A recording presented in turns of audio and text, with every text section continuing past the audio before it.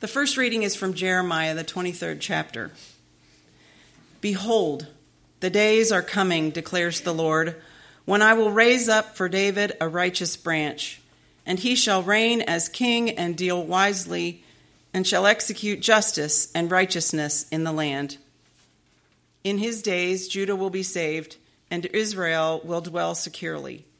And this is the name of which he will be called. The Lord is our righteousness.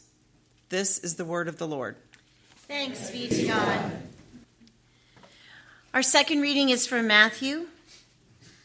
Now when John heard in prison about the deeds of the Christ, he sent word by his disciples and said to him, "Are you the one who is to come, or shall we look for another?"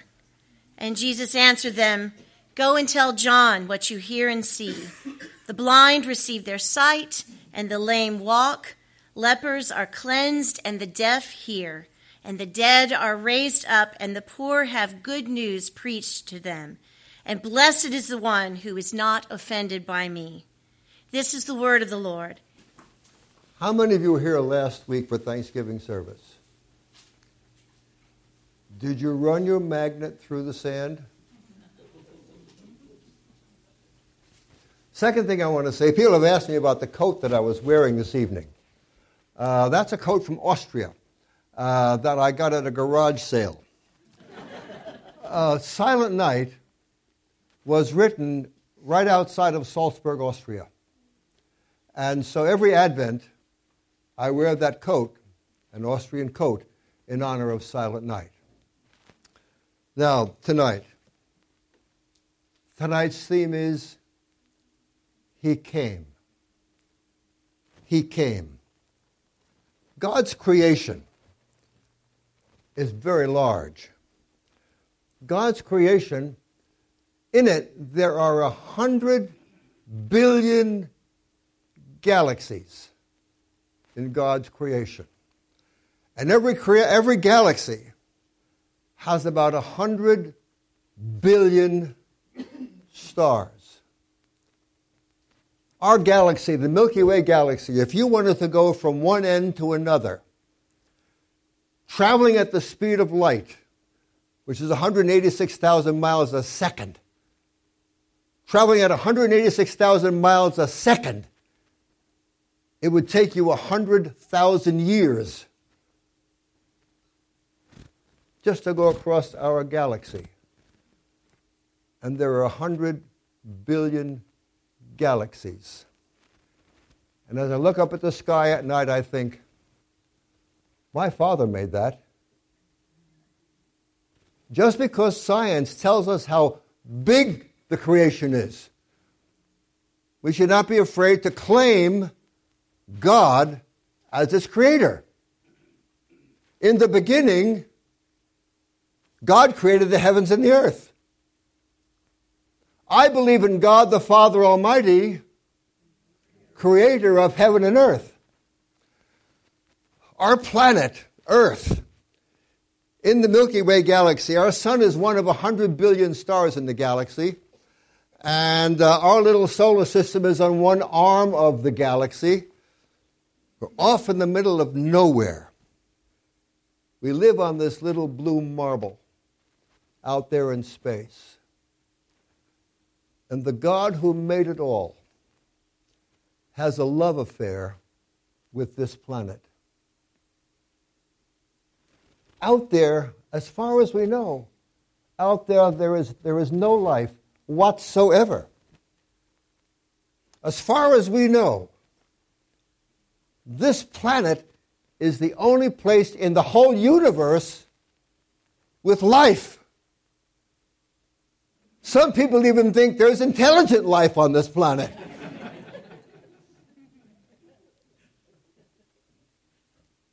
You see, out there, as far as we know, there's nothing but stuff and matter and antimatter and energy and anti-energy and black holes and all of that stuff, and it's just stuff.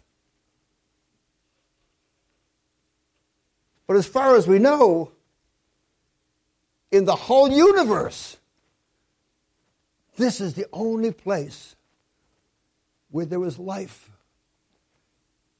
And this planet teems with life. Right now, we have a machine up on Mars looking for life. And they're not looking for intelligent life. There's no intelligent life up there. And if they find some kind of a little bit of green slime that looks like life, the scientific community will go crazy. Wow, we found life. That's not life, that's slime. Here,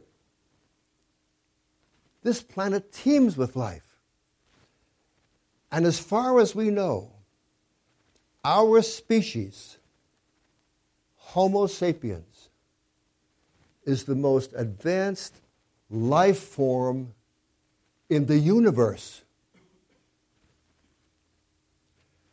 And the creator of the universe has a crush on this planet and upon us. He loves this planet. Compared to the cosmos, it's nothing. But in the Father's heart, it's everything. The universe is about 13.8 billion years old, and I think from the beginning, our Heavenly Father had his eye on this planet. Even though our solar system is just about 4 billion years old. And during its creation, I just think that God had this special place in his heart for this planet. He loved all of his creatures and all of the people who developed here. And about 4,000 years ago, God decided to choose a people for himself. I loved all the people, but he decided to choose a people to be his own people. And he chose a man from Iraq. Abraham was an Iraqi. Never forget that. And he chose Abraham as the father of his people. And Abraham and Isaac and Jacob and all of their people were God's special people. He loved them all, but these were his special people. And after he led them out of Egypt, he gave Moses the law because they needed help. Because God wanted to show them what he would like them to be because he loved them so much. But they messed it up. Not only did everybody else mess it up, his chosen people messed it up. And so finally, through the prophet Isaiah, he made this promise. The days are surely coming, says the Lord, when I will raise up for David a righteous branch, and he shall reign as king and deal wisely and shall execute justice and righteousness in the land. And the question is, when is he coming? When is he coming? And God's chosen people waited and waited. When was he coming? And so when Jesus started his ministry, and John the Baptist heard about it, he was in jail, and John the Baptist had this question. Are you the one who is to come? Or do we look for another? Are you the one who is to come? Or are we look to another? And the message was, he came. This one promised by God, he came. That's an Advent theme. The coming of Christ, he came. A couple of weeks ago I told you that from my point of view, Christianity is not a religion. It's an announcement. Christianity has everything in common with ABC News and NBC News because we come with news. What is our message? Our message is we have good what? We have good news. We're in the news business. Christianity is not a philosophy.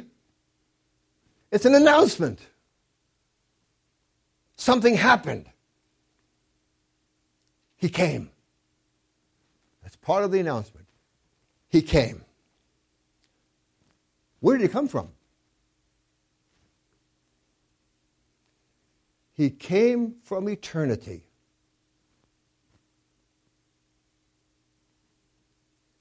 He came from eternity. You see, this planet is a visited planet. someone from out there, from someplace else, has come and visited us. He came.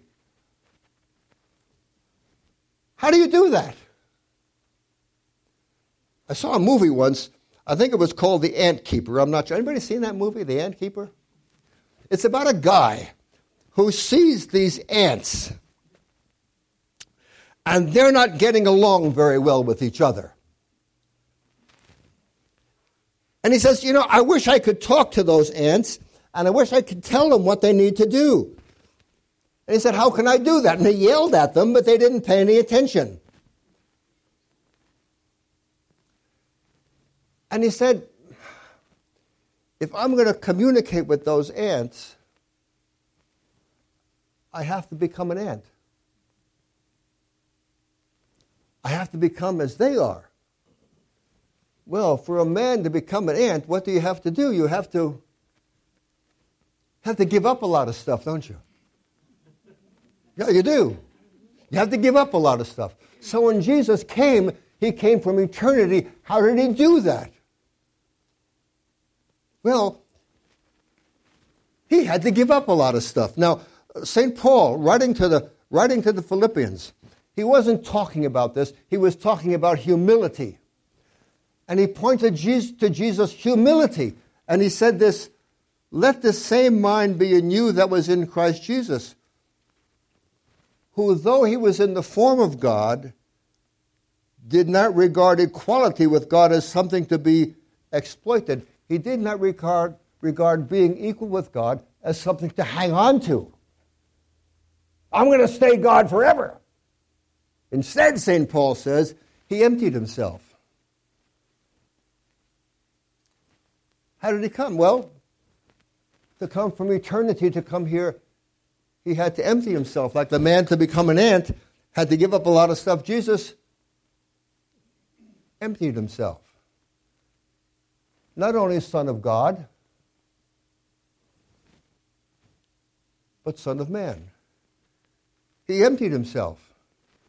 Not only did he come down and empty himself, he took the form of a slave. And being born in human likeness and being found in human form, he humbled himself. He humbled himself and he became obedient even unto death. Even death on the cross. I mean, how far can you go from eternity to the cross? Wow. He came. And that's how he did it. This is what the Gospel of John, thinking about this. John makes this observation in the first chapter. He says of Jesus, he was in the world. And the world came into being through him. Yet the world did not know him. He came, but the world did not know him. He came to what was his own. He came to his own people. Those people that God chose so long ago through Abraham, he came to those people, and they didn't recognize him either. But to all who received him, who believed in his name, he gave power to become children of God, who were born not of blood, or of the will of the flesh, or of the will of God, or will of man, but of God. He came. Right before Jesus went to the Garden of Gethsemane, he met with his disciples and he prayed with them. In the 17th chapter of John, I have this long prayer, and it ends this way. Righteous Father, the world does not know you. That's Jesus' observation about the world of his day, about the Jews and the Romans and the Greeks. He said, as I look around, God, nobody knows you. But I know you. And these, that is his disciples, they know that you sent me. See, the world does not know God. That's why I'm so happy that we're meeting in a shopping center. This is wonderful because we are out where the world is. We've planted our flag in the world. We can witness to the world here. Because the world out there doesn't know God. But we who gather here as brothers and sisters in Christ, we know him. We believe that he came. Is that right? We believe that he came from eternity. Is that right? We believe that he emptied himself and took the form of a slave and he died on the cross for our sins. We believe that. Is that right? See, we believe that. The world doesn't believe that. The world doesn't know that. And that's one of the things that makes us a church. Because we know something that the world doesn't know, and if the world has heard it, the world doesn't believe it. He came. Thank God.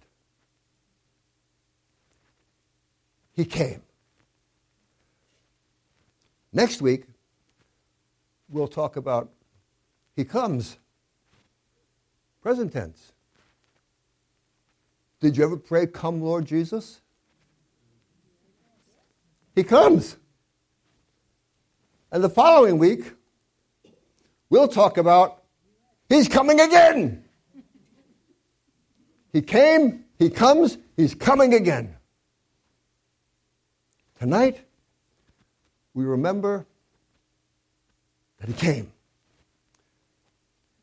And we give him this special name, Emmanuel. God with us. Amen.